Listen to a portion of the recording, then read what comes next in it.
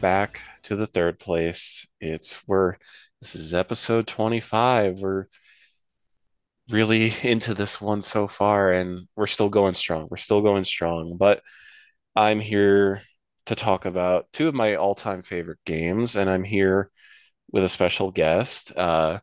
And his name is Coffee Greg from Instagram. How are you doing, Greg? Doing great. Thanks so much for having me.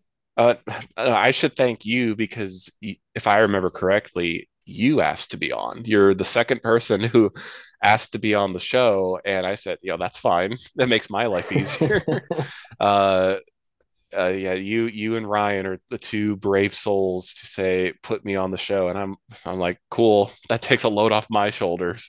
I was Um, so nervous to ask. I was like, what are my qualifications? Just decades of being a closeted gamer. listen, if you played, you know, I would say 10 games in your life, I'm cool with it. Like if you this is an open audition to listeners of the show. If you feel passionate about a game and you can tell me why you want to talk about a game, you're allowed on. I I'm I've probably played your favorite game, and at the very least I would like to replay it, or if it's a game I've never played, hey, means another thing I can play. Um, but I am very grateful to have you on. And now is the time I must ask you, because it's the recurring trend of this season is what is Greg's gaming history? Where does it begin? Yeah. Let's see. So my dad had an NES growing up. So I played Duck Hunt, Mhm. Zelda, the Super Mario Bros. 2 early on. And that kind of set my gaming addiction in Mhm. place. And we got a Nintendo 64. So my sister Uh-huh. and I played the shit out of Super Mario, Mario Kart, Super Smash Bros. Super Smash Bros. Was probably the first game that was like being on drugs playing that, trying to trying to lure the neighbor kids over to play with me and then just kicking their ass.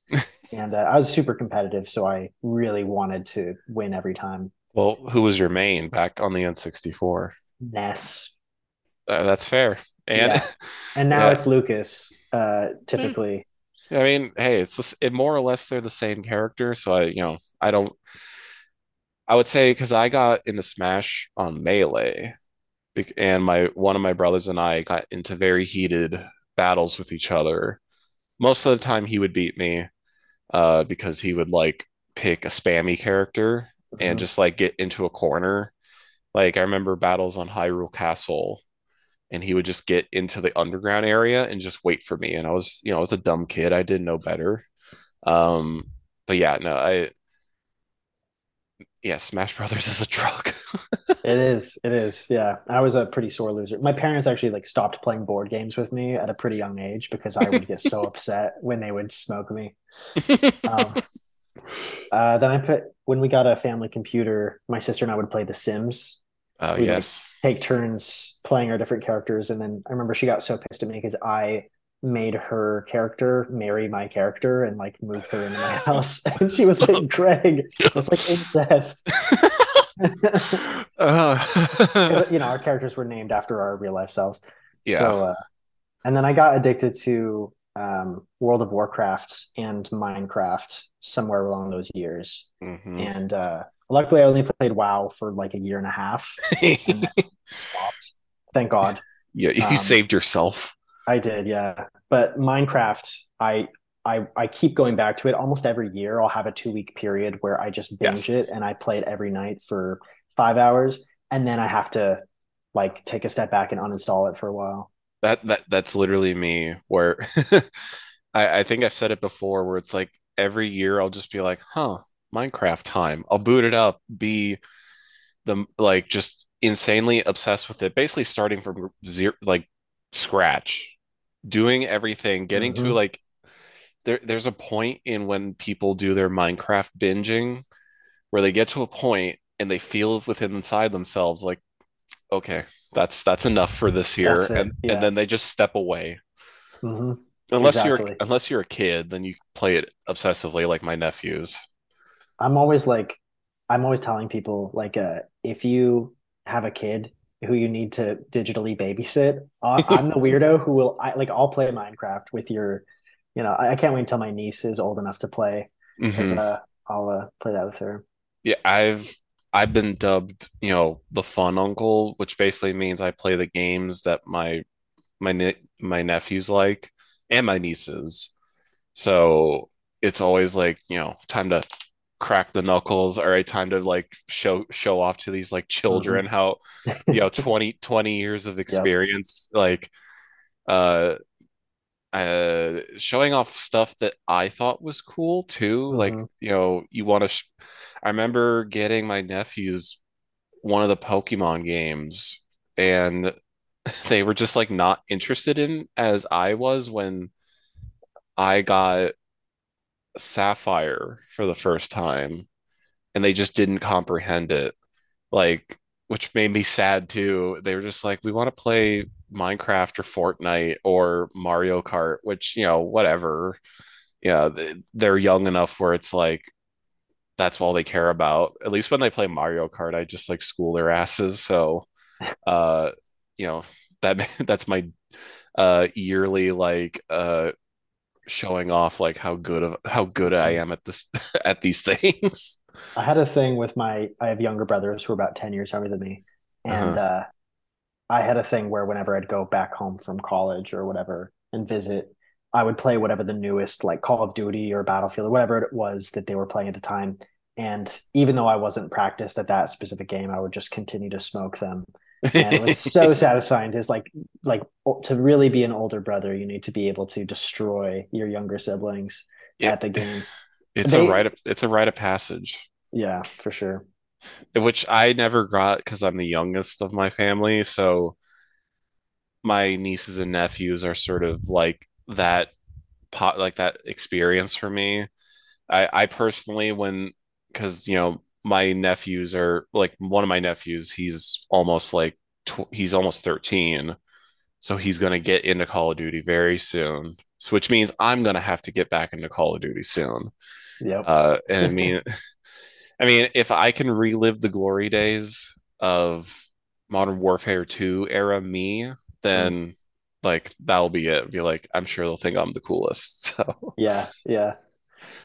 Um, sorry. okay, so oh, you're good. So let's see. After the Nintendo era, I wanted it. My sister and I really wanted a PlayStation because they had the Dragon Ball Z games on there. Mhm. But there was a mix up and our grandparents got us an Xbox for Christmas and we were so pissed. But that started my Xbox era. So I was like Halo 2, Jet Set Radio Future, Fable, Star Wars Battlefront, and importantly, Knights of the Old Republic 1 and 2. Hmm. Yeah, Um, the classics. I mean, the OG Xbox had so many unsung here, like fantastic games, like Jet Set Radio Future for me. I mean, that one is such a beloved classic that Bizarre and so fun. And do you yeah, remember Fusion Frenzy? yes, I do remember that one. There weren't a ton of really good like local multiplayer uh like couch co-op kind of games that anybody beginner level could just pick up right away. And that was Hmm. one of them that no matter the level of gamer, somebody could just pick it up. Yeah, the the Xbox, and I would also put the GameCube in this field because they both were four port controller systems, so they still had that like old bygone era of like getting a group of friends together to play some form of game of multiplayer at someone's house. I mean, Xbox was definitely for like, high schoolers, college guys, and and the GameCube was definitely on the younger children's side. And I always respect Microsoft's like dedication to that. I mean, Halo, obviously, you Mm-hmm. know, Halo is the multiplayer game of the Xbox, Halo 1 and 2. I mean, the stories that my brothers told me when he was in college, getting to college right when Halo came out, like, and just sort of the clear battle scars and battle stories that he went through to like when I played against him for the first time in Halo 3. And I was like playing against a pro player basically. Like those are, you had to assert your dominance back then on the Xbox Ah, days. yeah, I feel like I lost so many brain cells screaming and keeping myself from throwing the controller, just being destroyed online. I mean, God, man, Xbox Live 2 was such a defining moment too. I mean, it was more or less the next evolution from Sega Net on the Dreamcast. But yeah, Xbox Live in the sort of 2000s period, that was such a you had to be there type experiences Hmm. to understand how special that was. I, Definitely. I mean, there's a video I once saw where he's just like, this guy was saying, it's like, I was like a 10-year-old on Halo 2 and just calling this like guy, a poopy face. And then he's just calling me the N word. Right. Yeah. It's like, yeah, that was Xbox. When I That when I was was in X. my Xbox 360 era, I was playing Reach and Call of Duty, and I remember on Call of Duty, I joined this little clan for probably only a few months. It was like a little gay gamer clan, and we all put our icons as like the rainbow background and the unicorn or whatever. And so we would volunteer ourselves to basically get harassed online. We'd be like, "Are you gay?" And I don't know if I thought of this or if I heard it from somewhere, but I would be like aggressively submissive to them, and so when they would call me gay and a fag and whatever, I'd be like, oh yeah, am I gonna suck you off? Am I gonna kiss you? Am I gonna kiss you? Oh yeah, are we gonna fall in love? Oh yeah. And they would mute Yeah, or just leave the game. I'd be yeah. like, oh yeah, your dad's gonna fall in love with me and your mom's gonna be jealous because I'm gonna be dating your dad. It was so great because they Yeah, could beat any insult they could throw at me. yeah. I mean, it's gay chicken of Xbox Live Yeah. experiences. I mean, it was either that or if it was like Call of Duty Black Ops, you would make your custom profile picture a dick. Like, Yeah, yeah, yeah. which, back in the day you could do. This was before they stopped, saying you couldn't do that. Hmm. But oh God, there's so many So good. there's so many wild experiences that especially in the 360 PS3 era where they hadn't controlled that environment as they do Hmm. now, where they patrol it more. There's so many just wild experiences that like, Apparently people were jacking off and oh yeah, playing Uno on video chat or whatever. oh yeah, no, I've heard those stories. I didn't do it. I mean, maybe No, I I never missed had out. that. I missed out apparently. Yeah. But I mean, the sort of everyone says like, yeah, we were, they're throwing racial slurs at each other and all that stuff. It's like, yeah, that was true, and it made you a better person to be like battle tested as like a young teenager, Hmm. you know, because I mean, all you had back in the day was a mute button. There wasn't Yep. like reporting existed, but nobody reported each other. Yep. You There's so many only button you you presses. you only reported someone if they were cheating. Yep. Like that was the only time you would ever like say, okay, I'm opening the report page. No one cared if you were like calling each other the N word. No one cared if you were calling each other fag. No one Yep. cared. You would have people going on there like with their moms screaming at you, like to get off the system, or like for me being on the PS3, and for whatever reason, the PS3 always had Mexican families just like banging pots in the background. Like that was a defining auditory moment Yeah. for me. Just be like with those old little Bluetooth wireless earpieces for Hmm. your mic, and Oh just like having yeah. that like being screamed into your ear. Uh, Yep. as I've said before, kids these days don't know. They don't know what it was like. They don't get it. And last year when Halo Infinite came out, I was so excited and I played the shit out of that. I there was like a month or two period where I was unemployed and I was just playing that every day. And it was so sad because it was silent, dead silent. Almost nobody had their microphones on, and it was Mhm. a free game, you know. So Yeah. it was sad. I was like, man, Halo, In fact, there was some article written called like "The Silence of Halo Infinite" about that I thought was just so interesting because you're really missing out a lot when you don't hear the like ambient noise of somebody's clearly like the Xbox that's in the living room and Yeah. they can't escape their mother yelling at them Yeah, as dinner's ready. there is a very nostalgic audio experience to, like, heck, even there is a thing, and I'm sure people know what I mean when I'm saying this, but there is like the sound of someone's voice on an online party or in a voice chat out like on Xbox. Like there's a sound to that, like how they spoke, how they sounded, and how they would even put on a character. Like they would sound tough, they would sound aggressive or whatever. You know, that's all been eliminated as like, microphones have gotten better, drivers have gotten better. You know, I remember like how like on those in those days it was just like a muffled approximation of like someone's voice. Mm-hmm. And yeah, it's just I I will talk about Halo. Like that is something I have to talk about, especially considering how much the modern Halo games have just been massive disappointments. Mm-hmm. Not Oh yeah, not I stopped playing after Reach. I don't think I've played. I stopped after Reach, and then I don't think I played through a single one until Infinite. Yeah, I people I've heard they put up with four.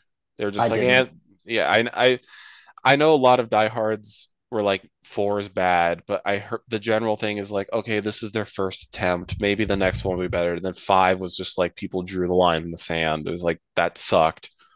And then Infinite was also like a bumbled mess. And it's just like, yeah, the way the Halo franchise has been treated post Bungie Yeah. leaving, it's honestly been sad. I mean, especially Yeah. knowing the prestige and cultural moment that Halo was from 2001 to 2010.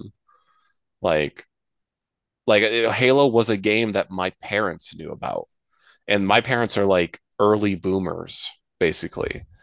You know, they knew Halo because of one of my brothers and because of me. They're just like, "Oh yeah, they're playing Halo." Like that was just like it was kind of like when your parents say, "Oh yeah, do you want to get a Nintendo?" Like when you're talking about like a PlayStation, "Oh, you want your Nintendo?" Mm-hmm. Like it was just that thing. It's Halo was the first mature rated game I wanted to buy. mhm. And I remember my mom went in to buy it. And apparently, the sales associate, he was such a dick. My mom was like, "Why is it? Well, I don't understand. It says it has blood." And he's like, "Well, you're mostly shooting aliens. It's like blue blood." And my mom's like, "Oh, okay, that's fine." And he goes, "But you can shoot the humans too." And he turns around and does like friendly fire and shoots this guy in the head, and red blood comes out. And my mom's like, "No, we're not buying this." I'm like, "Mom, I'm not gonna kill the humans. I'm gonna kill the aliens and save the humanity. Like It I'm gonna was be the hero of the galaxy, Mom. I'm not gonna be doing friendly fire. Who do you think I am?" But yeah. she didn't let me get it, so I had to like wait until a friend gave me his copy later in secret.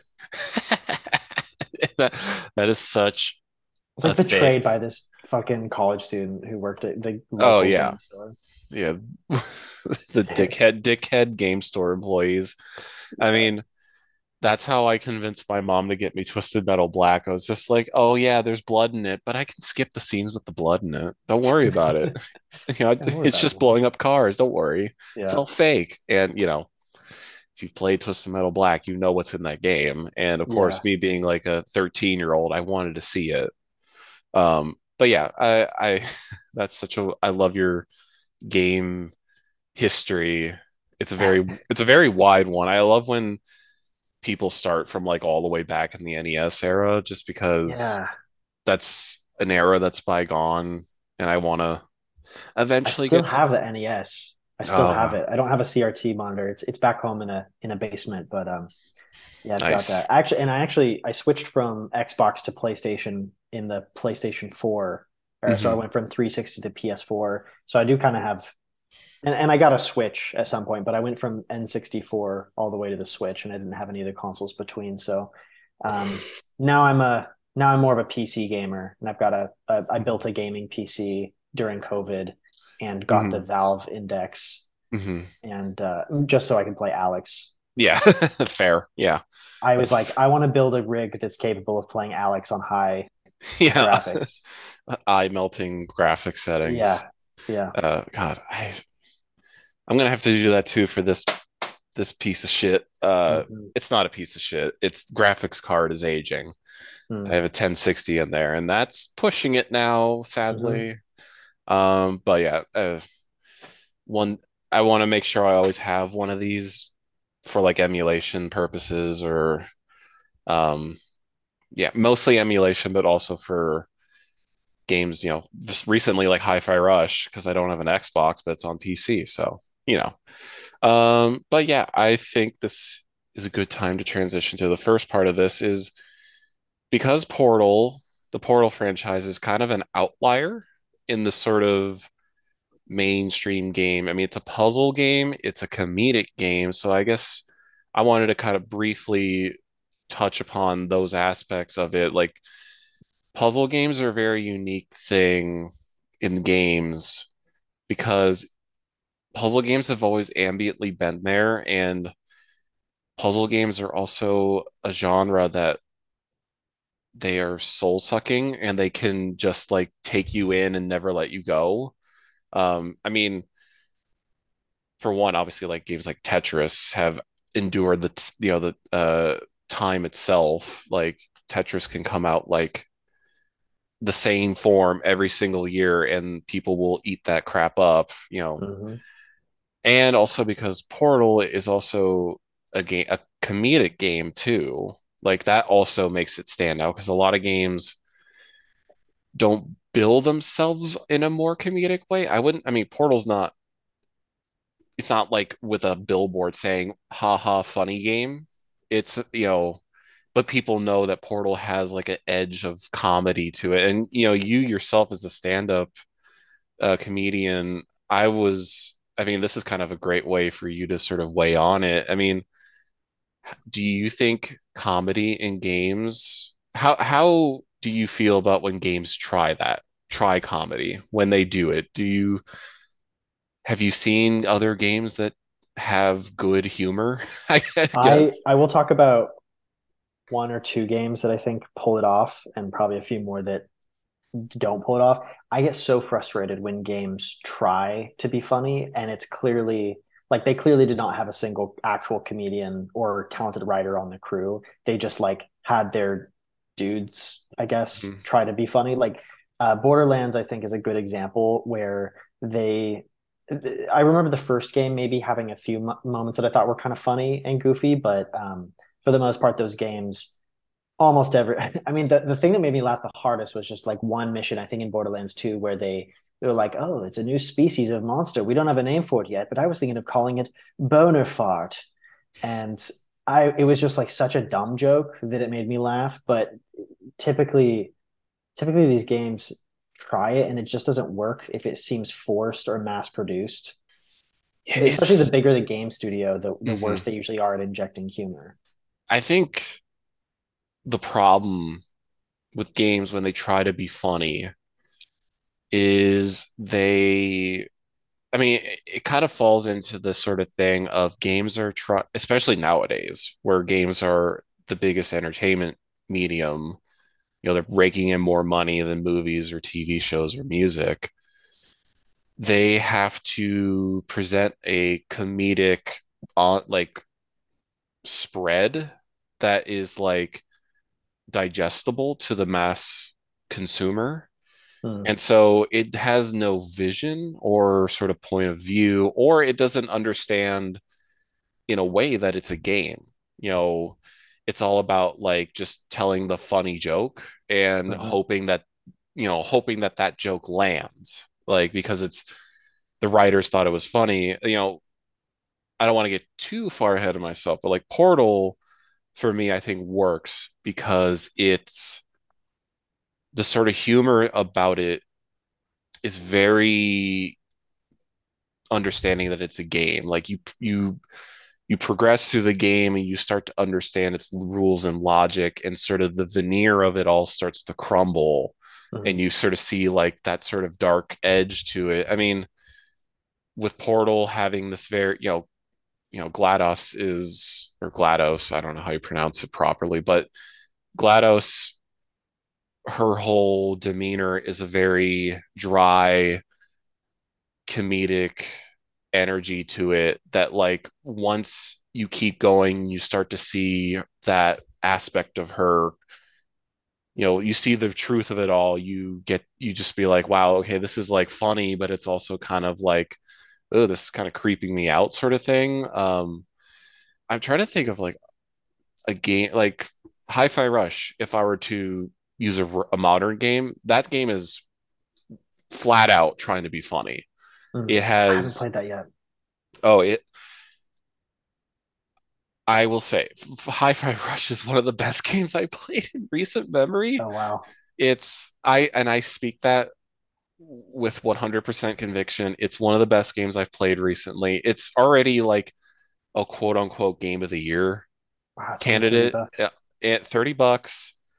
And it's an action rhythm game, but it does not take itself seriously whatsoever. Like it constantly addresses it that it the characters kind of know that they're in a game, they're in a very silly situation.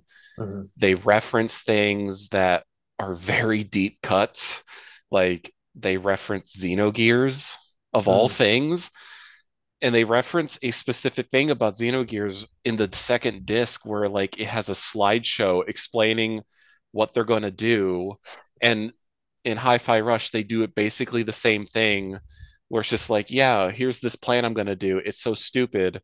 And then it just cuts to like the end of this mission. It's just like, wow, that was the most amazing thing. I'm never going to talk about it again.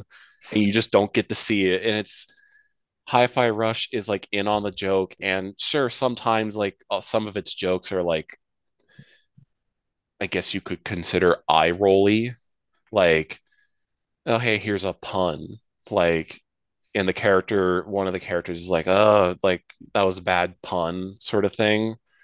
But then like randomly, it will like just have like one of the characters who's a robot draws on facial expressions because drawing on facial expressions makes it more people like respond better to him. So he'll just like turn around with like anime eyes, or he'll turn around with sunglasses to look cool.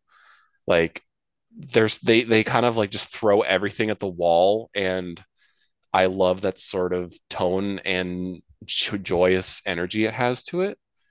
Um, Yeah, I think you really need to care about the characters in the world and mhm. be somewhat invested in order for it to really feel like worth laughing at.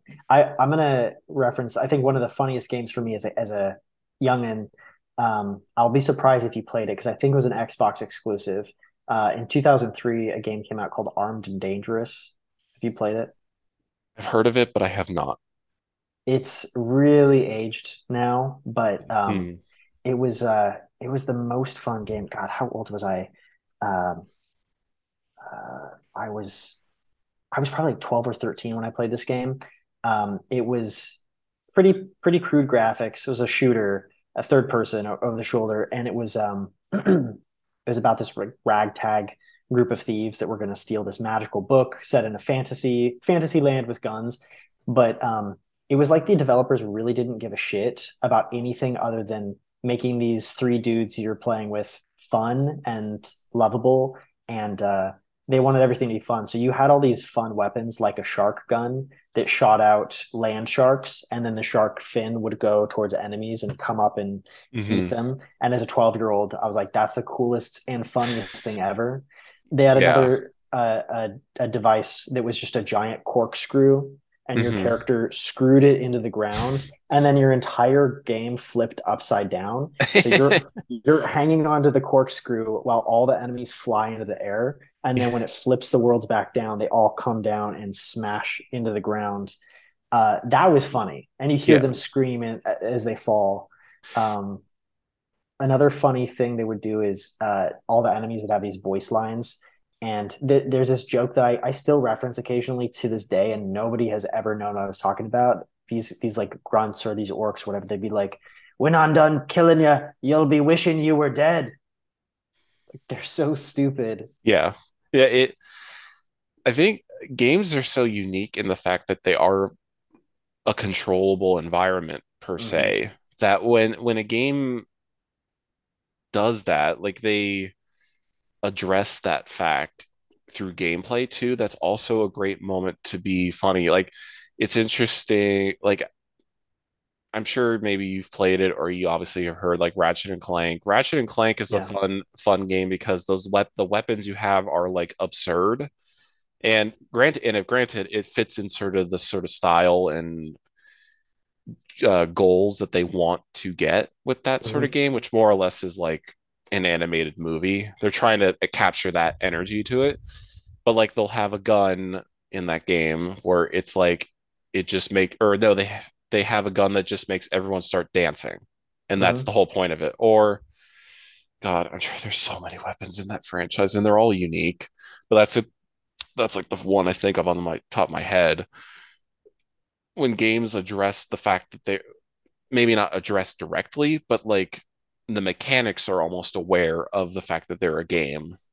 Yeah, Uh, it should be fun. mhm, And like BioShock was a revelation for me because just the shooting somebody with lightning hands and having them actually respond accordingly, be like, "Ugh," mhm. having the proper Yeah. reactions, you felt like, wow, there's real physics and I buy into this and it's Mhm. fun. Yeah.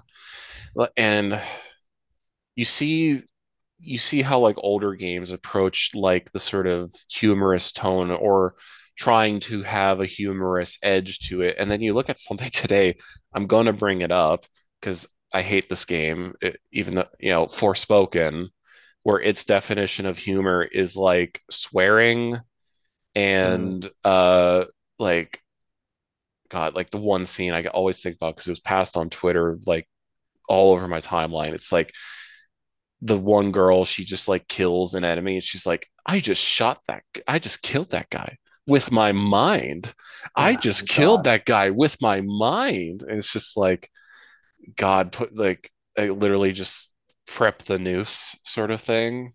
I'll be Uh, honest. When I saw the trailer for Forspoken, I've had had a pretty good radar for this historically. I thought there's no way this game's going to be good. I just thought it just didn't look like there was enough in the trailers, and so I never played it. yeah, I'm refusing to play it too. It looks legitimately awful. I mean, I had The a reviews don't look good. Oh no, yeah, but I also had a sneaking suspicion that it wasn't going to be good because it was made by a team that was in charge of Final Fantasy 15, which is my one of my most hated games of all time. Mm. And so I was just like, they're probably not going to do good. And then the first trailer came out with like the character talking, and then I'm like, oh, this is going to be horrible, and it just keep getting worse and worse and worse. And then I remember specifically when the demo of it came out and there was a setting in the game saying about making the characters talk less. I'm like, even you understood that the characters were obnoxious pieces of shit. And like, you look at something like Portal or Portal 2, where you have characters who do talk a lot, like Wheatley talks incessantly through the Mhm. game. And it's Stephen Merchant who, it's that sort of British humor where he's stammering and talking and going in circles with himself. And so, that doesn't get ear grating to me. Right. Even if people want to sort of label parts of Portal 2 as Reddit, I don't care. Portal 2 is not Reddit, as some people will claim. Because Portal, you know, understands that it's a game. Portal progresses the sort of build up into its humorous moments because it knows it's a game, and it's also just plain written well. Like there's so many great moments throughout the entire experience. I mean, that's why people for the longest time would quote these Portal and Portal 2. They would quote all this stuff because it was so good, so well written. And I guess in a way, because it's, I guess, to tie in the puzzle thing, like puzzle games have this very magnetic pull where they can get you in so well. And I Hmm. think Portal, it's like the Reese's moment where it's like I have my comedy and I have my puzzle game. They're two completely different worlds, and somehow when they meet, they like kind of create a perfect harmony moment. Yeah, there's something about a puzzle. Well, I guess I'm probably jumping ahead too much to talk too much about Portal Oh, specifically. yeah, Just to yeah. wrap up on the humor subject, I wanted to reference a robot characters from this game, Armed and Dangerous, which is kind Mhm. of in the theme of GLaDOS. Um, that there was this really great trio of characters in Armed and Dangerous. You meet you come into this town where these villages are like, oh yeah, the king's army is going to come and murder us, and maybe you guys can help us. These guys seem like they're not going to defend themselves, so they've kind of admitted to their Mhm. fate. So the leader of your group, he's like, well, what defenses do you have? Do you got any whatever? They're like, we have these robots that do our gardening, and Mhm. so he's like, all right, robots, how are we going to defend the group? How are we going to defend this town? And the robots look at each other. They've got their gardening gear on, and they go, "Ah, we have conferred. We can we can plant a hedgerow with some myrtle and maybe some geraniums." And so the little guy in the group, he wanders forward and he's like, "Oh, give me a second, and I'll try to reprogram the robot." And the access panel is in like the robot's crotch, and Yeah. the robot looks down and he goes, "Ah, we are not programmed for this kind of inter." And then suddenly they change to these soldiers, and they're like, "All right, soldiers, man up, we're going to defend." So he reprograms these robots, and they become a recurring character. And later on in the game, you're on a battlefield, and these three robots, the gardening robots, um, there's like a boy on this battlefield, and your guy is like, "We got to save that child."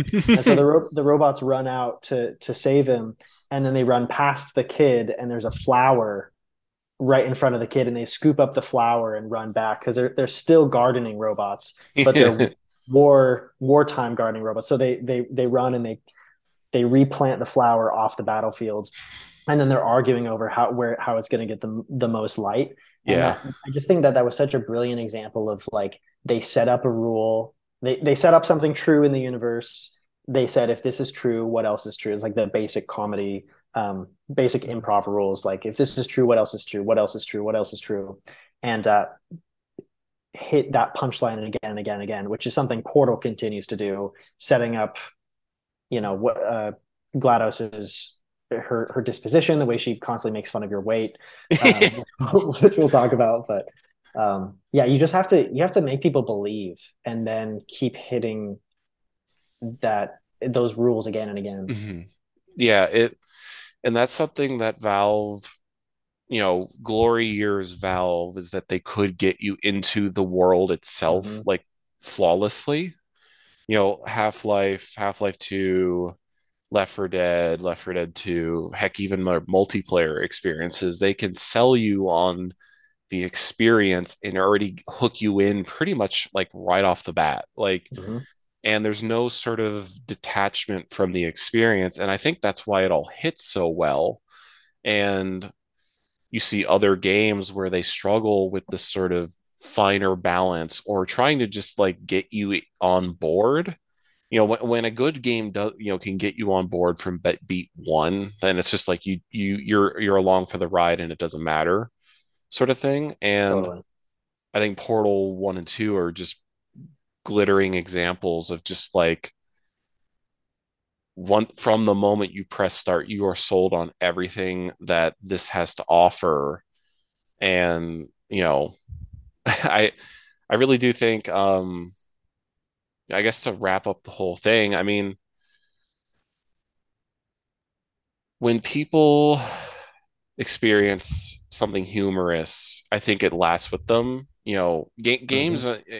are such a little sandbox experience when it comes to many emotions. I mean, we were talking before we started recording, we were talking about Last of Us. Like, Last of Us, obviously not humorous, but Last of Us is able to sort of sell you on the experience of this very personal, emotional, visceral grotesque, torturous experience because it sells you from beat one. Mhm. And I can say this about a lot of his series. I mean, Metal Gear, my beloved Metal Gear. Metal Gear, touches on every sort of like thing you could ever experience as a person, whether it be deep philosophical thought, military autism experiences, like pissing your pants, laughing, like humor moments, or uh yeah, I mean those are like three pillars of Metal Gear. But Mhm. I think when a game sells you from beat one and it commits to itself and creates a seamless through lined, well crafted experience, I think, magic happens, and Portal 1 and 2 are beautiful examples of this. I mean, do you have any sort of closing thoughts on this sort of thing? Um, yeah, I think I agree with everything you Yeah. said. Um, they sometimes AAA titles will try to slap on some jokes on top of an already unbelievable world, Mhm.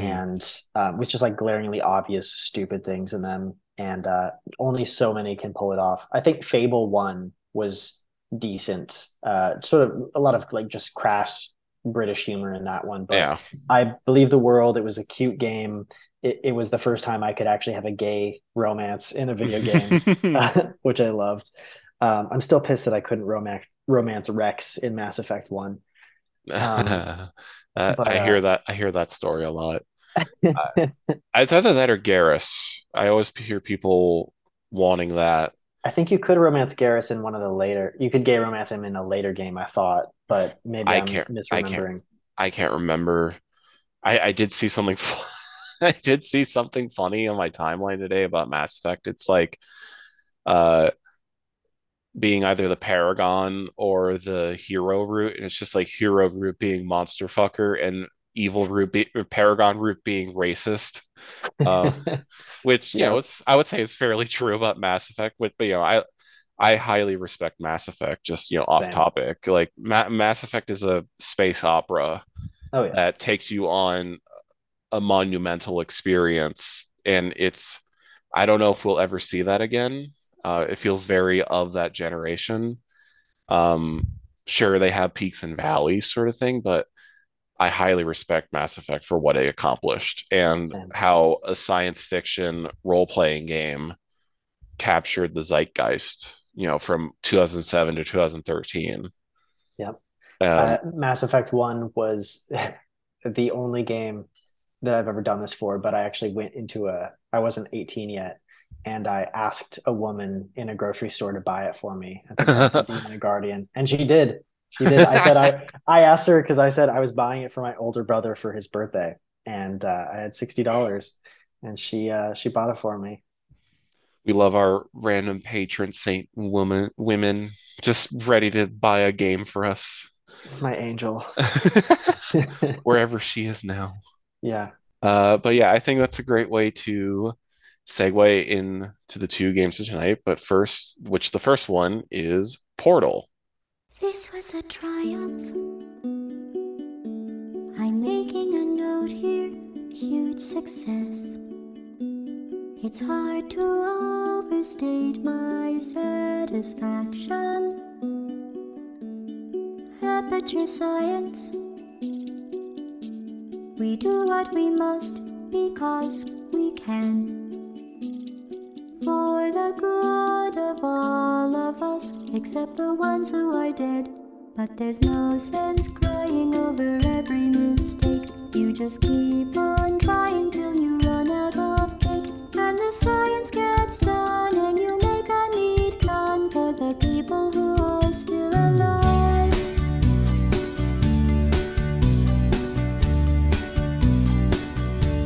I'm not even angry. I'm being so sincere right now. Even though you broke my heart and killed me,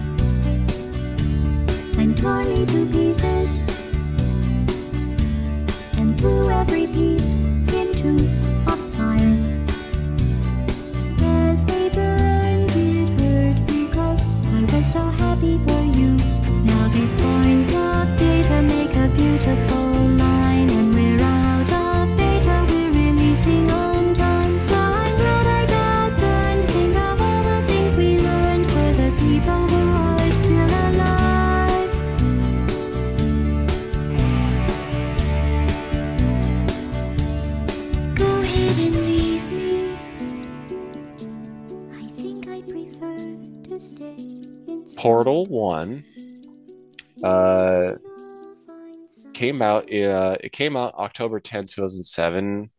It was a part of the Orange Box, which included Half-Life 2, Half-Life 2 Episode 1, Episode 2, and Team Fortress 2. Portal was a an experiment for Valve because it was a brand new IP being sandwiched, because Episode 2 and Team Fortress 2 were coming out alongside it, and these were two legacy franchises for Valve. People were more into those than this little IP that they were trying to sort of see if they could get an audience for. And Portal 1 has a fascinating story behind it, being that it was originally created by a bunch of college students for their senior project, and then just so happened one of the senior Valve employees was there at their demonstration event, and he said to them, "Hey, come to our offices to make a pitch." And they did, and Gabe Newell, the head of Valve, was on there, and they presented this game, which at the time was called Narbacular Drop, and they presented it. And an hour into it, Gabe Newell offered them all jobs at Valve to make this a game for them, which is like one of, if not the greatest, like stories you've ever heard in games. Just be a bunch of college students going to arguably one of, if not the most important game developers of that era or of all time, being handed jobs saying, "Hey, make this for us." And that's what happened. Portal was made by 10 people at Valve, very, very small team. And it's a very short game. You could beat it in like 90 minutes, especially if you're a seasoned player of games. Like, it's a very short experience, but it is, in my eyes, one of the most memorable experiences I've ever played. I remember playing it on the Orange Box and just being captivated in a way that very few games have ever truly captivated me by. Like, it's a it feels like a miracle that Portal happened. Um, Greg, I don't know, what do you think of the first Portal? I think Portal, I've never been more excited about a game than I was when I first saw that trailer. It was just like the most interesting looking game I'd ever seen. And I, watching the trailer, I thought this was like a game that will be mind bending. And I couldn't wait for it to teach me how to think with portals. At the end of Yeah. the trailer, it's like, now you're thinking with portals. Yeah. And I thought, and I was pretty cocky back then, still am. I was like, I bet I'm going to be so good at this game, Mhm. and it's going to be hard for people. And I wanted so badly. I actually bought the orange box just to play Portal, and I think Mhm. I owned the orange box for almost a year before I ever touched Half Life. Like Mhm. I actually didn't play Half Life 2 uh, for a while because I was so scared of the zombies at the time. Because I thought it was like basically a horror game. And then once I did, I fell in love with the whole Half-Life franchise. But Mhm. yeah, Portal was just such a revelation to me. It was so funny Oh and yeah. It so dark and oh yeah. lonely and Yeah. kind of creepy, but it's that kind of horror in a way where like it's really bright. It's creepy, but the lights are on, sort of like when people describe Midsummer. Mhm. It's scary, but there's never darkness. Mhm. Yeah, Portal is such a striking game. Like, there's nothing else like it. It It's combine timeless. Yeah, it's a very timeless game because its aesthetic is wholly unique of itself in this sort of like corporate scientific white walls, padded cell look to it all, and with these very clean futuristic and turret robots and different sort of bits and bobs that are part of the testing chambers. I mean, heck, even the portal gun is, it doesn't, it's called the portal gun because it's a first person game, but it's the portal gun is such literally one of the most iconic tools you've ever used in a game. It's so, I mean, it's so different. I mean, the fact that it opens, with that sort of catchy like radio song as you like wake up in your relaxation chamber, and then you're introduced to GLaDOS in her just dry robotic tone that is like throwing in like bizarre like off-color jokes about like, oh hey, it's bring your daughter to work day and she can test Mm-hmm. and all that sort of stuff. Or you know uh One of my there's favorites is when she's like, when you finally get the second half of the portal device, and it's like, the portal device is now worth more than all of the combined organs in subject hometown yeah, here. yeah, yeah. You I love you subject name here must be the pride of subject's hometown here. It's like it's so Yeah. masterful in the fact that like on the surface it's like, well, GLaDOS is just like, oh, a recording, she's a robot, she's like a Microsoft Sam type interface that's kind of just spitting off like things that they probably pre-recorded. But then you like as you progress through the game you realize no, GLaDOS is watching you every moment of the time, and she's just like slowly peeling back the veneer of who she is as this very Mm-hmm. dictator, psychotic AI robot thing that all she wants to do is constantly test, and it doesn't matter. Human life does not matter to her. Mm-hmm. All she wants is to test on these people. And in Portal is like a masterclass of just like easing you into not only mechanics but also into world, into you know a story. It's there's a reason why Portal 1 is like the poster child for every video essay you've ever seen. Like everybody and anybody has dissected this game, from its level design to its game design to its story to its meanings to its themes. Like Portal is the fact that it's an hour and a half game made by 10 people. Most of them are college students, like fresh out of college. Out of DigiPen, I think, right? Yeah, DigiPen. They were Which I DigiPen kids. considered going to, because Really? I wanted to go, I wanted to make video games. And when I started getting closer to college age, my parents were like, "Oh, you should go into computer science, Hmm. not video game production."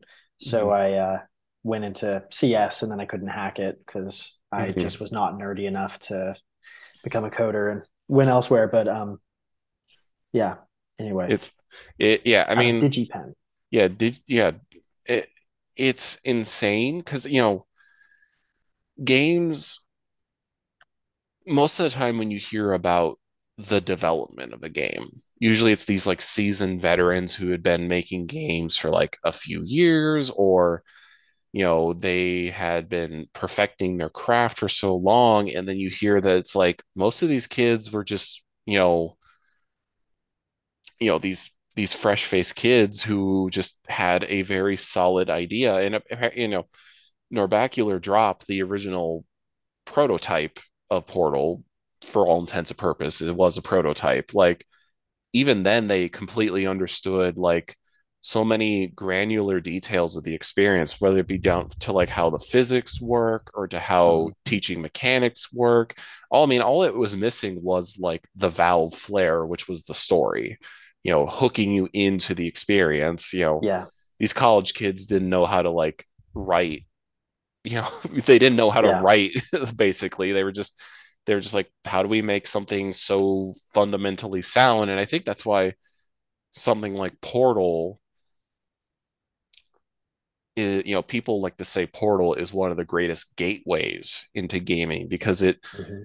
it so effortlessly teaches you everything about how to interact with the medium, that once you're on you're on board, then you get to experience all the little details, especially GLaDOS. Like there's so many, back in the day, everyone could only talk about the whole cake thing.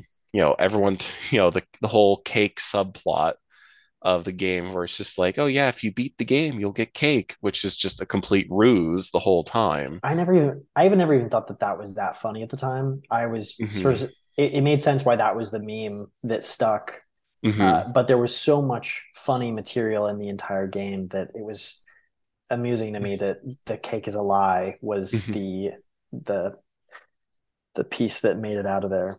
Yeah, I mean, it was very, it ran its course and then it kept getting run through. And the cake Mhm. line, I mean, I'm so it glad they didn't take it into, they didn't two, mention yeah, cake. they didn't take it into two. Yeah.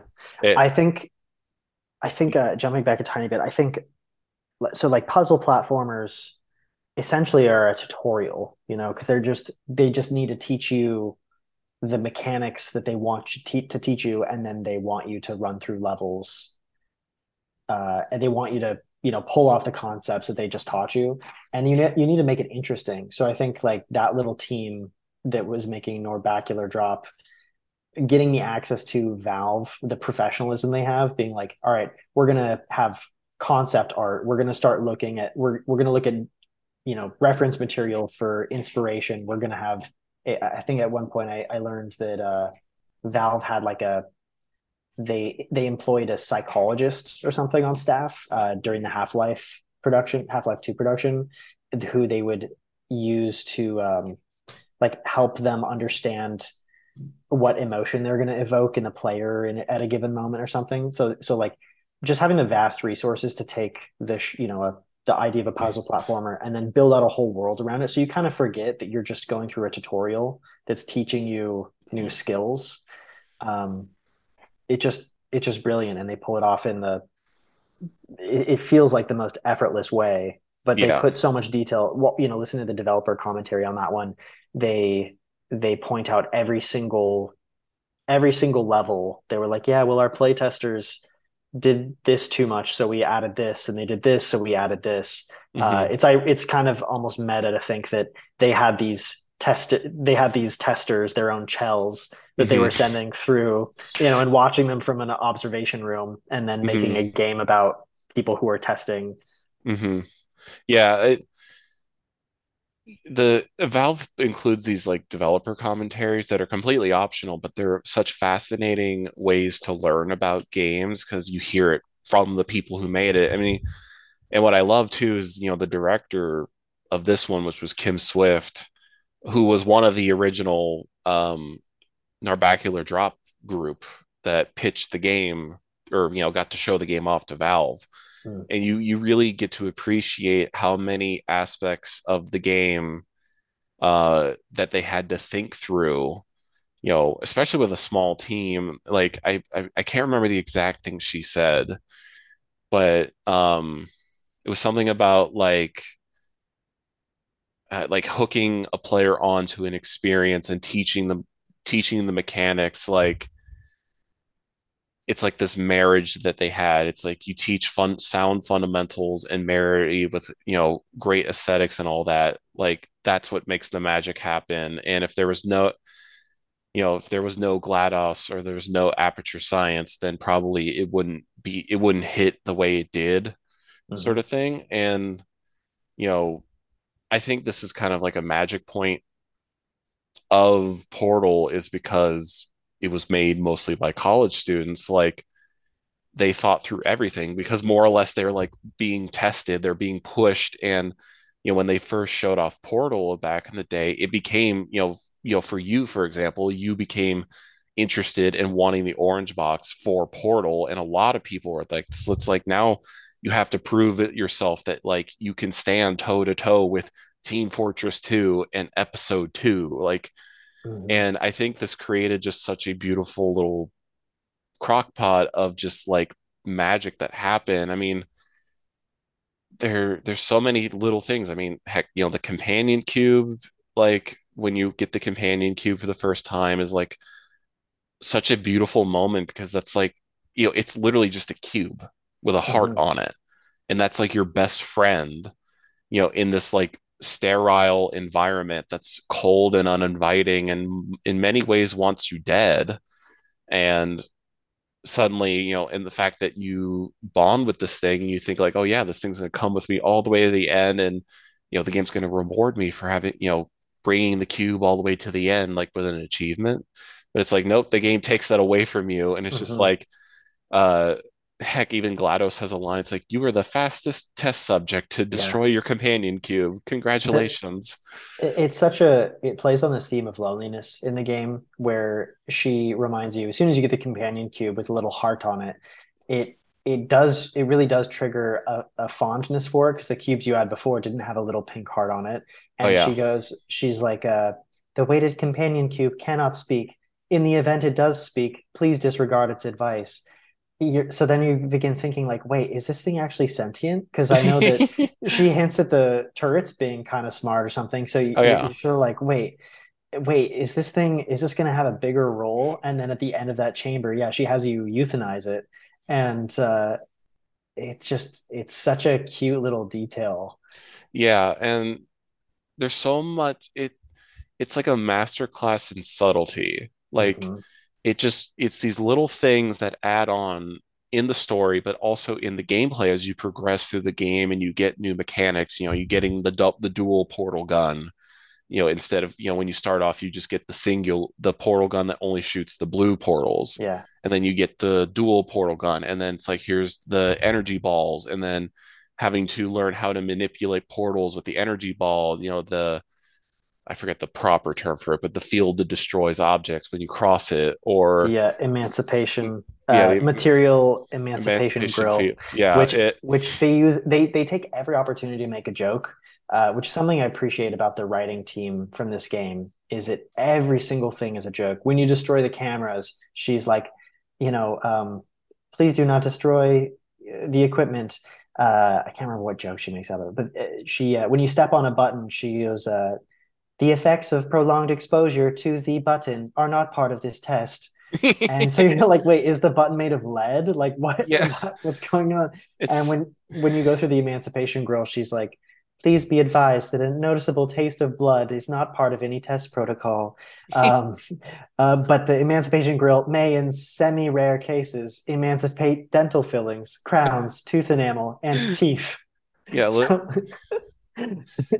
yeah, it's every time there is a chance for a joke, uh-huh. they go for it, and it just makes it oh so sweet. And I mean, especially because Portal, in the first game, you more or less only have GLaDOS as your only sort of sentient being. And Mhm. I want to just sort of briefly touch on Ellen McLean, her performance as GLaDOS in both games. Like, this is one of my favorite performances in a game. I mean, Mhm. Ellen McLean, who she was a constant regular at Valve, like pretty much her main only um roles have been Valve games. Like she's been in Half-Life in like minor roles. She's the administrator in TF2. Uh she's the voice of the witch in Left 4 Dead. Um and for more or less her career has just been like reprising GLaDOS. Like even heck, she even makes a cameo in Cyberpunk 2077 in a quest where one of the AIs goes rampage, and it like splits into seven different personalities, and one of the personalities is GLaDOS. Oh So wow. it's like, but her performance is like the stuff of legend. Like the she's delivering these lines in these monotone, very dry, very upfront, no sugarcoating, no emotional lines for the most part. But she really becomes this AI that, is both like this corporate entity, this sadistic psycho like AI that just only wants to test sort of thing. She's a manipulator. She's like all these like things. And the fact that she's able to sell it with monotone, I think is amazing. I mean, there's a line in the first game where she's like, she's like, we are pleased that you made it through the final challenge where we pretended that we were going to murder you. Like I remember that line clear as day. Hmm. I remember, I mean, heck, the final boss area against GLaDOS, every part of that like engagement is like amazing. It's uh like when you take off the first core personality core of her, she's like delivering these like psychotic like laughing. She's like, you know what that was? That was a personality core to dampen my aggressive tendencies, and now Hmm. I'll flood the room with deadly neurotoxin. Oh my Like, God, that's one of the most memorable lines for me. Is this is a great example of repetition humor when she's like, I remembered what that core did. It was installed after I floated the enrichment center with a deadly neurotoxin to make me stop flooding the enrichment center with a deadly neurotoxin. yeah, deadly It's such a neuro. simple joke, but repeating that whole phrase. Yeah, the constant like, especially when she starts to loot, like, GLaDOS has the air of control over the whole building. Mhm. So like once you take her control away and she goes into these repetitious like, what are you doing? What are you doing lines? Like like it's amazing. It's like, did you just toss that aperture science thing? We don't know what it does into the aperture science emergency intelligence incinerator. That has to be the dumbest thing that whoa, whoa, whoa.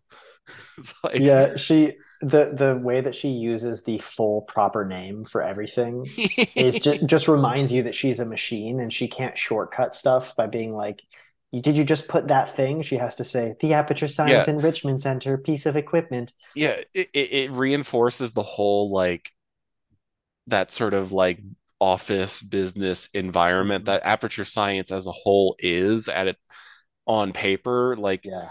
even GLaDOS, who is this omnipresent HAL 9000-esque being that controls every minutia of the facility, especially when like Portal 2, when you realize how massive this place is, like you think she has everything thought out, but like in reality, no, she's like it's all surface level veneer she puts on. And it's like once the control is taken away, you really see that character shine and that sort of just like dark humor that the game is just dripping with Mhm. just come to fruition. Where it's just like, you know,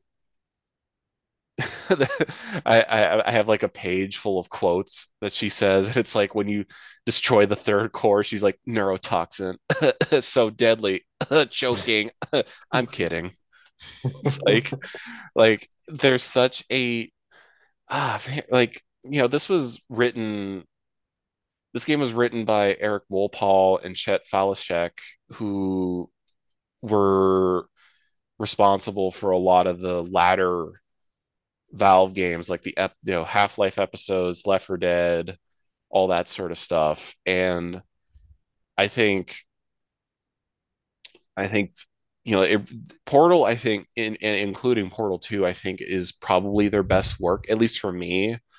Like you really get to see them play around with the sort of framework that what Portal is. Like because they basically had the game structure planned out in terms of a game, they had like a carte blanche. We can do what we want to frame this all. And so it Yeah. really does feel like everything is thought out. Yeah, I think the major limitations of the whole thing, because they only had like what, 10 Yeah, devs they like and 2 years. I think they said, yeah, they only had 10 people working on the game pretty much through most of its development, and most of those people were the DigiPen students, like uh Walpole and Falashek were like the sort of a few of the mainstay Valve people that were helping out with them, and also like Kelly Bailey on the soundtrack, who had been, and who had been doing the sound, the music and the sound design of every Valve game to up that point. Like those, pretty much those three, and then also Mike Moraski, who also helped out with the soundtrack. Like I think those were pretty much the only people who were like Valve employees that were helping out with this game. And you were right also too, they only had like 2 years to make this. Yeah, so the constraints that they were under, we know, like in the creative world, constraints uh, really harbor creativity, and there's a writing exercise that I've done with myself, and I've done this little workshop a few times where I help people. Um, you just basically just get a list of suggestions and prompts that you have to stick to, and then you generate a like a format that you have to write it in. So you come up with like, okay, write this in the form of like a breakup text using Mhm. this idea. And so with you, when you have such tight constraints, you're like, okay, I know the format I have to write it in. Um, you it lets your mind wander to fill. It's like a gas filling up the edges of the room completely when it's released. Would you say the Uh, gas is deadly neurotoxin? yeah, absolutely. That that's I wish that yeah that's what happened with Portal is they really poured creativity into every aspect of the limited, you know, handful of hours that it takes to finish it and made Yeah. everything interesting. And we haven't even touched on the like the Rat Man Oh yeah. aspect, Yeah. but And that's I feel such like a nice little touch. yeah, that's such a great way to like signal to the player that there's something more nefarious going on. And in most cases, it's like optional. You could completely miss the Rat Man Mm-hmm. drawings throughout the game. And I think it just really builds out in a very Valve way where it's not signaling to you up front what's going on. It requires you to sort of absorb your environment, which is something Valve does flawlessly, is environmental storytelling. Half-Life has it in spades. Left, even Left 4 Dead, or heck, I would even put in like Team Fortress 2 in that category. But it's a multiplayer game, but it still is able to convey a world and environment just through its setting and any little finer, minute details that it has. I mean, there really is a lot to be said about this game. It's really a magic moment in the industry where a bunch of very creative people, young people, were given the chance of a lifetime by arguably one of the most important people in the industry, Gabe Newell, and were allowed to do what they wanted. And they gave them a vehicle, the Orange Box. They gave them a vehicle to be accepted widely through the masses through this amazing product. The Orange Box is one of the best things ever to happen in gaming. Mm-hmm. It makes me wish that we got more of these from Valve, but alas, what can you do? Um, Right. I guess Why the orange box? You know, like what would the next one be named? the A yellow different color box. box? I guess so. I mean, I don't know why it was called the Orange Box, to be honest. Well, I guess the orange portal, the orange HEV suit, and the Well, Team I don't Fortress know. 2 doesn't even have orange really. It's red Uh, and blue. So I don't hmm. know. It's a Valve thing, I guess. But yeah, I think to wrap up the talk on Portal, I mean, for one, play it. It's on, I mean, if you have an Xbox 360, I mean, heck, any laptop made from like 2010 onward can play this. Even, if you have a Mac, it's on Mac, it's on PC, it's on PS3, heck, even the PS3, which I don't recommend this version. It's the worst version, but whatever. Uh, you could, or it's on the Switch. They recently ported it to the Switch. There's also, if you have a really beefy PC, um, you can play Portal with RTX, the ray tracing update for Portal. But I did my replay through with RTX. It was pretty that's delicious. that's like wild to see. Like ray tracing it's a very memey thing, but honestly, for Portal, it's a completely transformative experience. It really feels like it looks like the future. Hmm. Um, but yeah, I mean, I don't know if you have any closing thoughts on Portal, Greg.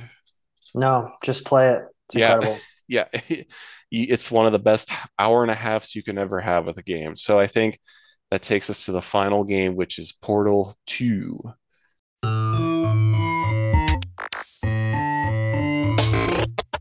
Well, here we are again. It's always such a pleasure. Remember when you tried to kill me twice?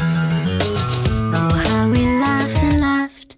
Except I wasn't laughing. Under the circumstances, I've been shockingly nice. You want your freedom, take it. That's what I'm counting on. I used to want you dead, but now I only want you gone. She was a lot like you, maybe not quite as heavy. Now little Carolyn is in you too.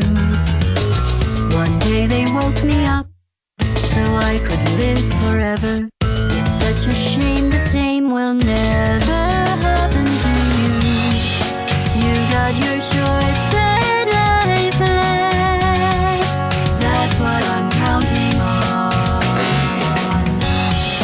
I'll let you get right to it. Now I only want you gone. What's wild is the Portal 2 playthrough in the background. Oh, did you This think I person meant beat you? the game That would be in fine if it weren't. 2.5 hours. And they are on the segment where the gels get introduced. I'm just like, that's insane. Like, I don't think I've beaten the game Portal 2 that fast. I know you can, especially if you know what you're doing. Yeah, that does But just seem way too fast. it Like I does. thought, I remember it being like an 8 hour game.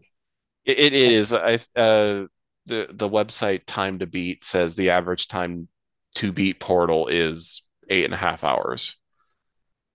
Yeah, that sounds Uh, about right. Even getting that down to half, yeah, crazy. that's an accomplishment. I mean, yeah, I mean, and I love that part of the game, like the whole going to the belly of the beast sort of thing. Hmm. But yeah, I think Portal 2 came out April 18th, 2011. You know, this game, I remember this. I remember the hype for this game too. I remember when Valve was like teasing it, where they updated the PC version of Portal to have like these Morse code radio transmissions that you had to decipher that basically said GLaDOS is like rebooting or something. Then they updated the ending of Portal 1 on PC to where you see Chell getting dragged back to Aperture Science. And then they reveal it and everything, and there's all this hype. I remember when Gabe Newell was like trotted out on stage at Sony's E3 press conference in 2010, more or less saying, I'm sorry that I said the PS3 was a pile of shit. Sony is definitely not holding me hostage right now to make this version of the game the best one. But yeah, I mean, this was a very exciting time to be like invested in a game's release cycle. And I remember too this one because this came out. I don't know if you remember this, but this came out during the PlayStation Network hack of 2011, um, Oh, where 78 million PSN users' information was leaked, and PlayStation Network was down for a month. And this game came out right when that happened. And Portal 2 has a co-op mode, so it's like you couldn't play the co-op, so you were just stuck in the single player mode. And I was just like, fine by me. I came here for the single player primarily. Um, yeah, I just remember having a vivid memory of the PlayStation Network hack of 2011. That was a wild month for wow. game. Yeah, I that wasn't super on my radar because I was an Xbox slash. I think I bought a might have bought a PC at that point too. So I think I played Portal 2 on computer. Mhm. Can't remember exactly, but Yeah, I think I played it on PC or something. Mhm. Because I remember playing with a roommate and we played through the multiplayer together. Mhm. And what a great bonding experience that can be if you get along with the person you're playing with. Oh, this co-op mode, it didn't happen for me, but I've heard how the co-op mode was a friendship tester. Hmm. Very, very fitting for a game all about testing. Yeah, I mean this is actually Gabe Newell's favorite game that he's been a part of, like the favorite game that Valve has made, which is pretty impressive considering, the literal like mountain of gold that Valve has made in the almost 30 years of their existence. Um, but yeah, I mean, it basically just elevates every aspect of the first game even higher. I mean, there's the story feels much more grand and thought out. Not to say that the first game wasn't thought out, but it's just like there's a clear like beginning, middle, and end. There's you go on a journey, so to say. You start from the remains of Aperture Science, which by the way, the game takes place 50,000 years, I think, after the first game, if I remember my lore correctly. Like where Chell gets placed into like basically, cryostasis more or less. And, she wakes up 50,000 years in the future when basically humanity is not really even a consideration. And she's just woken up again and she starts testing. And then, GLaDOS comes back to life. And then you have to deal with a lovely, bumbling idiot, Wheatley, voiced by Stephen Merchant from The Office, the British Office. And then, yeah, I mean, what are your thoughts on Portal 2? Um, well said so far. Um, my first thought when I started Portal 2 was it felt like a just like an incredible physics showcase because that whole opening number where you're being smashed through the walls and there's Oh yeah. so many like particles and pieces happening. I thought like, holy shit, how did they make this happen in their physics engine? Oh yeah. Um, it's Source a the source yeah, engine is magic. it is. Overall, it's way messier and lusher compared to the first game. So the first game is very clean, and they were very careful about drawing your eye to certain areas with shapes and color. The second game is just a lot more cluttered and organic, for better and for worse. Mhm. Um, I think it felt like a totally different game in some ways because it was a much grander adventure, and there were like little hints of it being kind of weird. Like they had this weird thing where you could buy outfits for your character in the multiplayer game Yeah. um, with microtransactions, and that to me said I'm pretty sure Valve was just they were just test they just used that game as a test to test out microtransactions so that they could use that in future games or something, or maybe it was almost like a little joke It because it just it didn't make sense it in a could. two-player game. I mean, that was the time when I think this was I'm trying to remember my Valve timeline. This was either after or right when Team Fortress 2 went free to play and when they introduced infamously the hats into Team Hmm. Fortress 2, where they started like saying, oh, hey, you can buy these cosmetic things for like 99 cents or you can trade them, all this stuff. And they were introducing into Counter-Strike Global Offensive. And so Portal 2, because there was a multiplayer aspect to it, um, it got that too, which was very strange. Yeah, Right. I mean, Portal 2, I I really do think it's a perfect game for me. And I know some people have their issues with it. I think mostly the issues stem from Wheatley. Hmm. Because Wheatley is a very you either love him or you hate him character. And I think it's mostly because of just how they wrote it, because they wrote it in mind for Stephen Merchant to perform.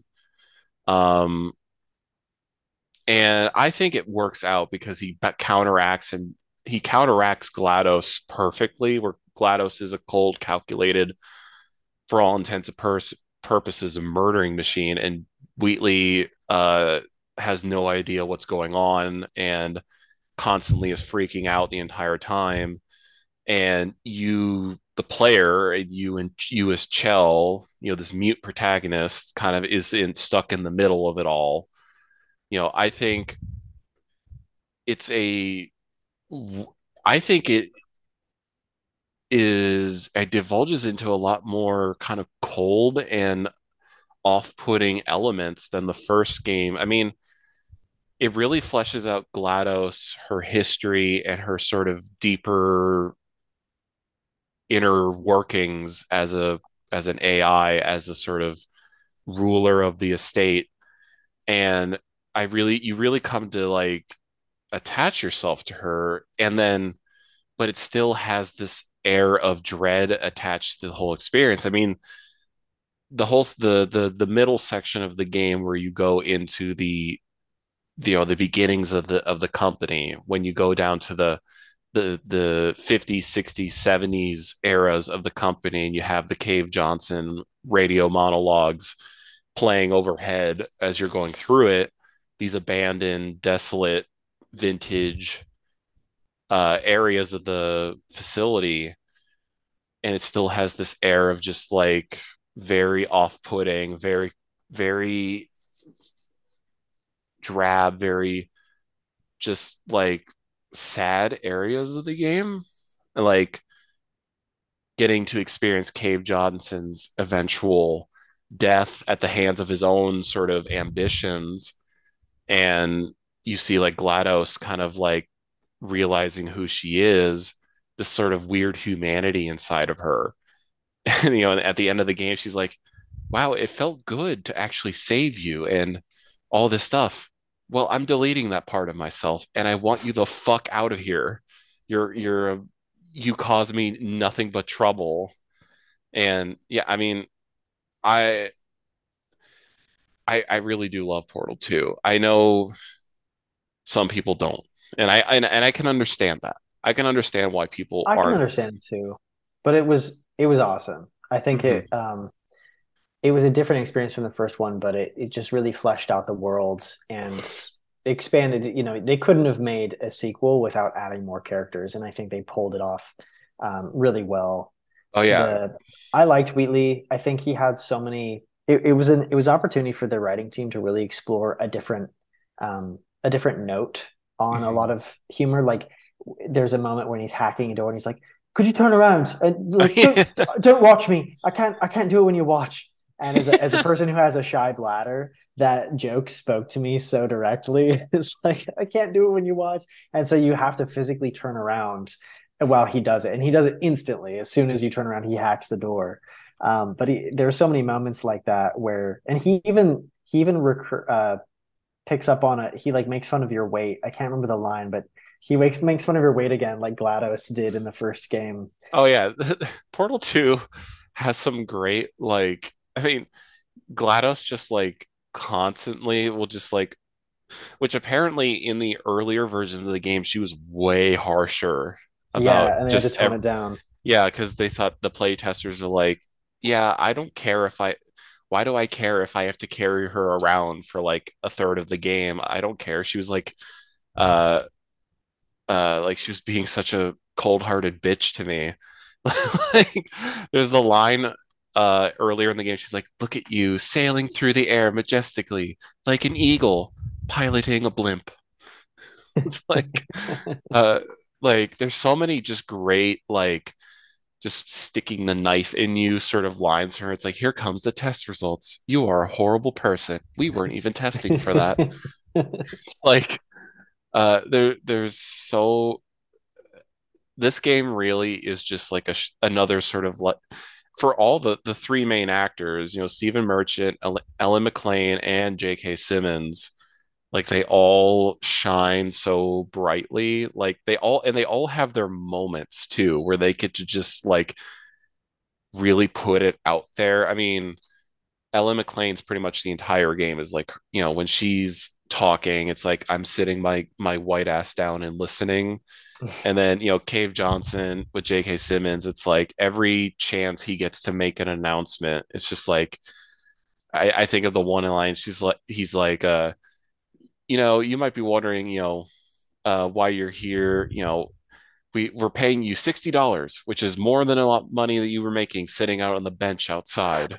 Like, Yeah, at one point he goes, he's like, well, if you do it this other way, you can get another $60. Put that in your bindle.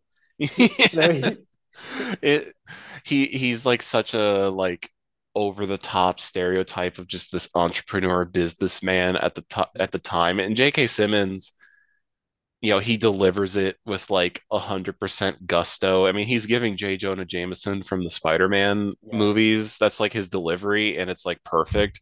It's perfect for just it's pretty much a voice. You don't see him, in the room. You just see like paintings of him ominously watching you, and you just like imagine what this person could have been like in the room, recording all these. He's like, when he's like talking about Carolyn, his assistant, he's like, don't, fellas, don't worry about it. She's charming, isn't she? But she's already married to science. It's like, he it's goes, so, say hi, Carolyn. She goes, hi, hi, Carolyn. Carolyn. It's so corny, but it's like, all right, and that's like the first time you hear him and you're already sold. Like, it's just like, Yeah. And it pays off on this idea of like what kind of people would become GLaDOS. And mhm. when you hear him and his just commitment to testing and science and ignoring side effects, like you hear him start to come down with the illness from exposure to the moon dust panels or whatever. And, it's like, oh, whatever, we're going to keep this going. And the way that he gets turned, him and Carolyn or whatever, I guess, get turned into GLaDOS. It makes so much sense, and it's so rewarding to gamers who are familiar with the first game. Yeah, Portal 2 more or less is like a big vehicle. It feels very like letting people get to know the singular character of the first game even more. Like GLaDOS on her own in the first game was already like perfect, but getting to like know more about this AI that has been designed to run the building, pilot the plane, as there's no one really working there anymore. It's just robots and AI is just all controlling the scenes, and you really get a sense of like who she was or who she is deep down. And I do really like that, that whole gameplay segment, pretty much from the second, like after the first third of the game, when you get down to the bottom and then you get to the end of the game before, you really get to understand her. And in many ways, you get to respect her, that she genuinely cares about, running Aperture Science, running these tests, running all these things, you know, at the core of it, like you can't side with her fully 100% because she wants you dead. Like, she wants you dead, but you can at least understand that she's like this sort of unstoppable force that will continue to do what she knows how to do best. And in many ways, it's like, putting your differences aside to help this potato like get to her goal. And might I say, like the back and forth that she and Wheatley have are just like, it's like mwah, it's like great. Like, I think of the where she tries to like shut down Wheatley with the paradox question, Mhm. and she's like, But he's too stupid for it to yeah, work he on him. as she said, he was designed to be the greatest moron ever to have existed. She's like, this sentence is false. She's like, don't think about it. Don't think about it. And she's like, well, I'll go with true on that one. He's like, that's up there. That's the thing. There is no answer. You have to let me run. He's like, no, that's false. And it's like, she like literally can't stand his existence as a whole. Like, Yeah. it's such just like a beautiful like bickering couple sort of thing, and they just have so many great. I mean, to go back on the Eagle piloting a blimp, because I love that chamber. It's just like where you get the aerial faith plates, which great, another great name, aerial faith plates, which are just like those jump pads. Right. It's just like, huh, this plate is not calibrated to someone of your generousness. I'll add a few zeros to the maximum weight. You look great, by the way. Very healthy. It's like, Right. I it's remember that portion. She has to calibrate it like what, 2 or 3 times because she keeps calling you fat. yeah, And then later Wheatley picks that up when he's like oh, he says something about oh, just 10 pounds of dead weight, about to be 210, fatty. yeah, he clearly remembers that part of the game, but he has no grace or no like biting edge to it Yeah. all. It makes you think that there was something in GLaDOS's programming that was like anti-fat. She was like her programmers were fat phobic, or Caroline was, or something. So Yeah, it's the and when she becomes a potato, like you get that Carolyn aspect of her inside, and it's a really wonderful thing that like deep down her there was a part of her meant to be like in a to be Carolyn, to be this very upfront, very very just well put together, very nurturing kind, yeah, almost. nurturing mother figure. And it's like uh yeah, like that scene where Wheatley is just like he's like yeah, you were adopted and that's just horrible. And she's like, what exactly is wrong with being adopted? Oh, right. It's She's like like, starts to defend you, and you're like, yeah, oh wow. She he's literally like, goes from yeah, in the like Jungian archetypes, whatever. She goes from being like the evil witch to being the good mother at the end of it, or whatever, or the good wit, the good queen, or something. And Wheatley transitions from like the bumbling fool to the evil king, or something. It's such a fascinating character arc for both of them. yeah. I mean, another part of that scene too. I just when it's Please. she's like, also look at her, you moron. She's not fat.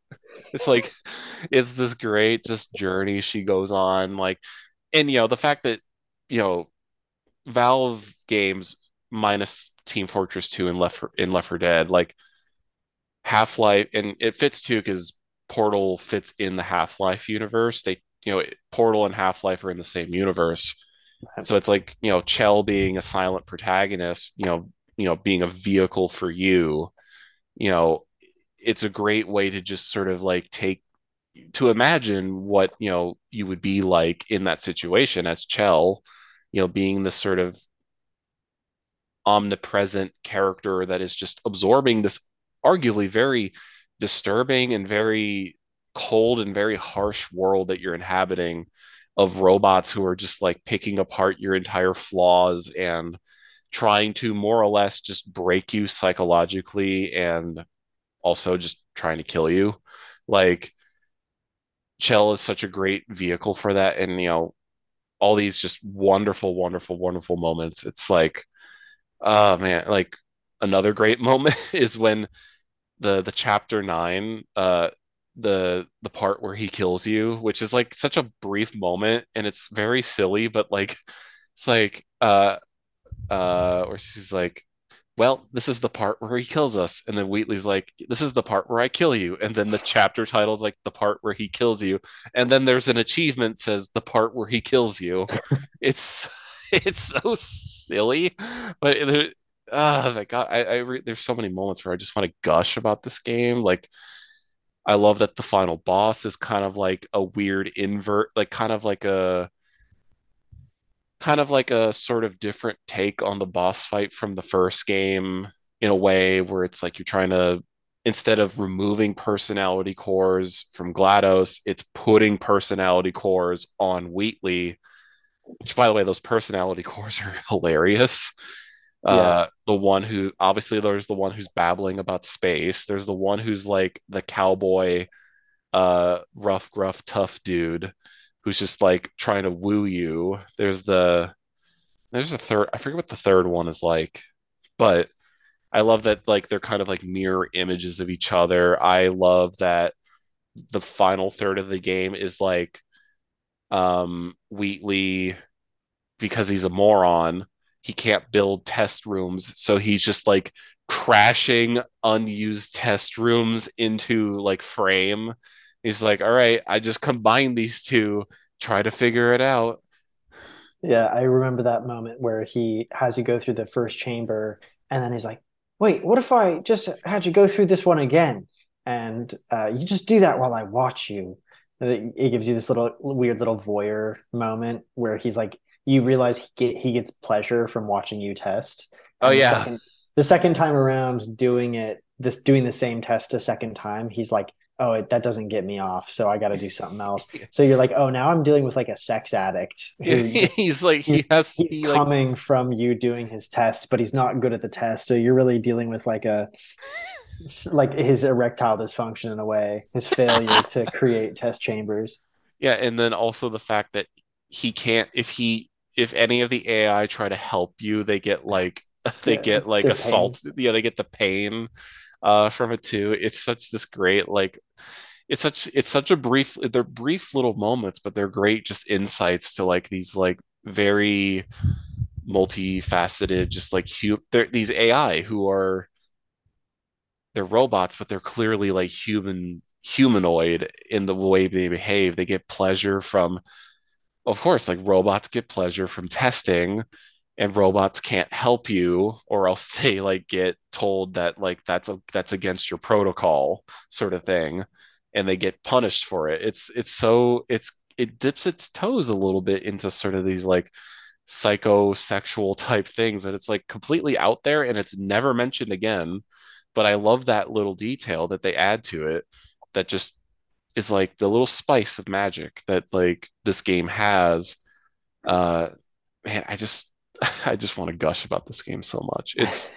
It really is something to behold. I mean, and Portal 2 is coming from the way Portal 2 is like the creation um of the Valve way of making games, which it's it's an open secret about Valve is that they don't have their desks have wheels. So if some people get interested in an idea, they can wheel their desk over to someone and they can start working and building ideas together. It's like so and Gabe Newell says you don't have to be stuck on one project. You are free to do what you please.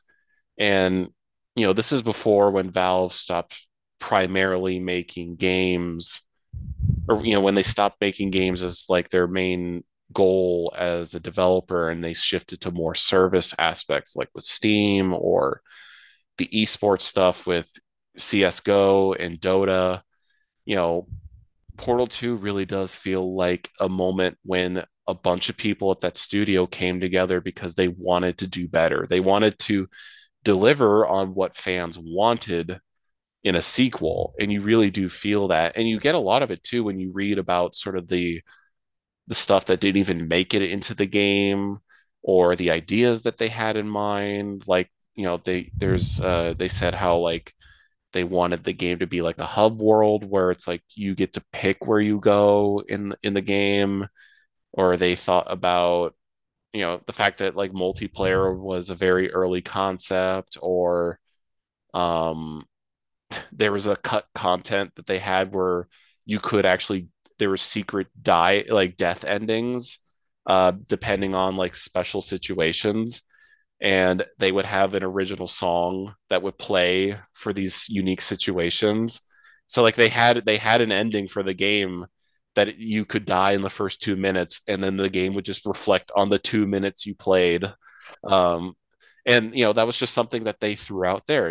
Valve, that's sort of the magic of Valve is that there is no creative restrictions to what they can do, what they can make, and you really do feel it in this game. I mean, we haven't really mentioned even the co-op. No, granted, I don't think there's a lot to dissect about the co-op per se, other than that it's mind-bending. It could be pretty difficult. Yeah. And it's also a great griefing simulator, just fucking with your friend. Because once you introduce a second portal gun, it becomes madness.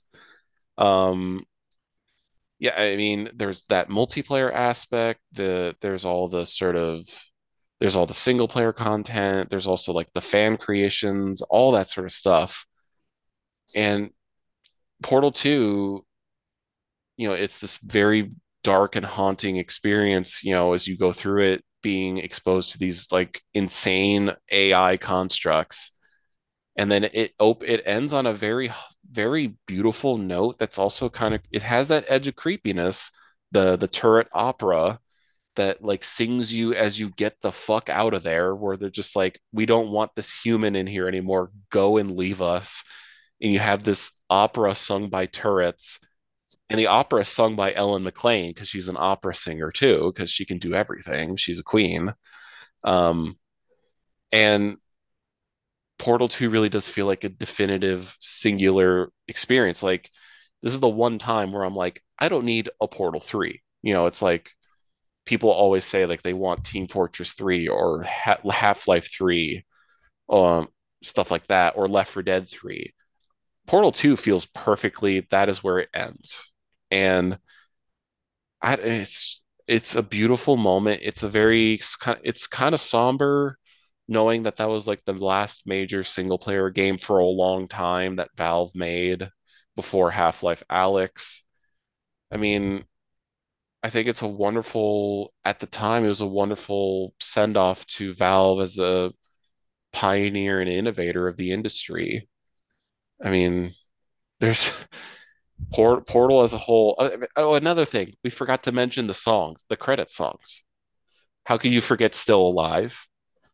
I mean, I from was the such first, a I was such a little geek when Portal 1 came out that I burned Still Alive onto a CD and I would listen to it in my car.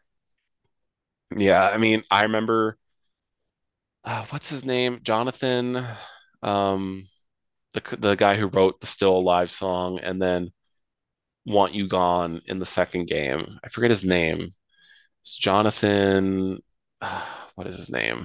I'm blanking on it. But like he had these like nerdy sort Jonathan Colton. Um,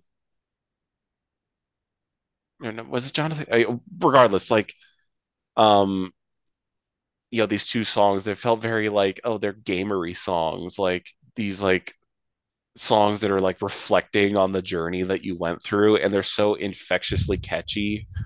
Like, I can hear Still Alive playing in my head. I can hear Want You Gone playing in my head. And oh man, I love those songs so much. I could I can manifest them in my head. Yeah, that especially the first song, Still Alive, stuck in my brain. That I think Portal was a fundamental building block in forming my sense of humor. Just the Mhm. even though you You broke my broke my heart heart and and killed killed me. me. Just that combination of like weird lovey-dovey with macabre humor, because I still feel like like echoes of GLaDOS when people will say something and my first response is like, and they're like, oh, well, at least you're not dead. And I'm like, I wish I was. It feels like that. It feels like that little bit of dark Portal humor coming out, that key memory, that cornerstone memory, as Westworld says or whatever. Yeah. Um, that It formed when I was in my late teens. yeah, no, I mean, though, I remember too. Oh yeah, so I did look it up. It is Jonathan Colton who wrote these Got it. songs. And I remember this too because he wrote the theme song to a very short-lived TV show on what was it? I'm trying to remember the G4 Code Monkeys. Oh yeah. I remember that was, even though it's like a trashy, I don't know if people would consider it good. I love that show still. It was such like a show made for me. Uh, you know, like he made the theme song for that. But yeah, I love that Still Alive and Want You Gone still, like, they don't, it's the credits song, but they still have a way to keep delivering like little punchlines and jokes in it all. And I think Portal 1 and Portal 2 are just genuinely like delights to play. You get to experience so much through these experiences. You get this sort of, like you were saying earlier, horror in light, very unnerving, cold, lonely, somber experiences mixed together with genuinely funny, off-putting moments that like disarm you and make you realize the sort of journey that you are going on. And I think if to wrap this all up, I mean, Portal 1 and 2, I'm like looking at the playthrough. Oh, they're at that puzzle. I remember that puzzle. Um, Portal 1 and 2 are just very special games to me. They're very they came out when I was getting really into the medium, and I think they are both showcases of what the medium can do. They showcase what comedy can be accomplished in the medium. I think they're textbooks examples of game design, level design. I think they're great world building showcases. I mean, they really do it all. The Portal 1 and 2 are like the jack of all trades, the Swiss Army knife of video games. I mean, do you have any closing thoughts on I Portal? think I think you summed it up. There's not much of it I can add. To quote Portal 2, this is art. When you hear the buzzer, stare at the art. Oh my God. It that's a the the games are just art, and you got to play them. They're fundamental games in any real gamer's catalog. uh, to mention too. I love that in that tutorial when Wheatley's just like, if you understand what I'm saying, say yes. And it's just the prompt is jump, press the X button to say yes, and it's just your jump button. Yep. It's like, okay, well, you jumped. Say Apple, and it's just the same thing, and You he's just like, jump oh, good again. enough. Yeah. I don't care. Oh my God. Yeah, just play these masterpiece games. I mean, what else can be said? I guess, Not I much. guess to have fun with portals. Have fun with portals. Now you're thinking with portals. Exactly. And I think that is where we will call it for the recording.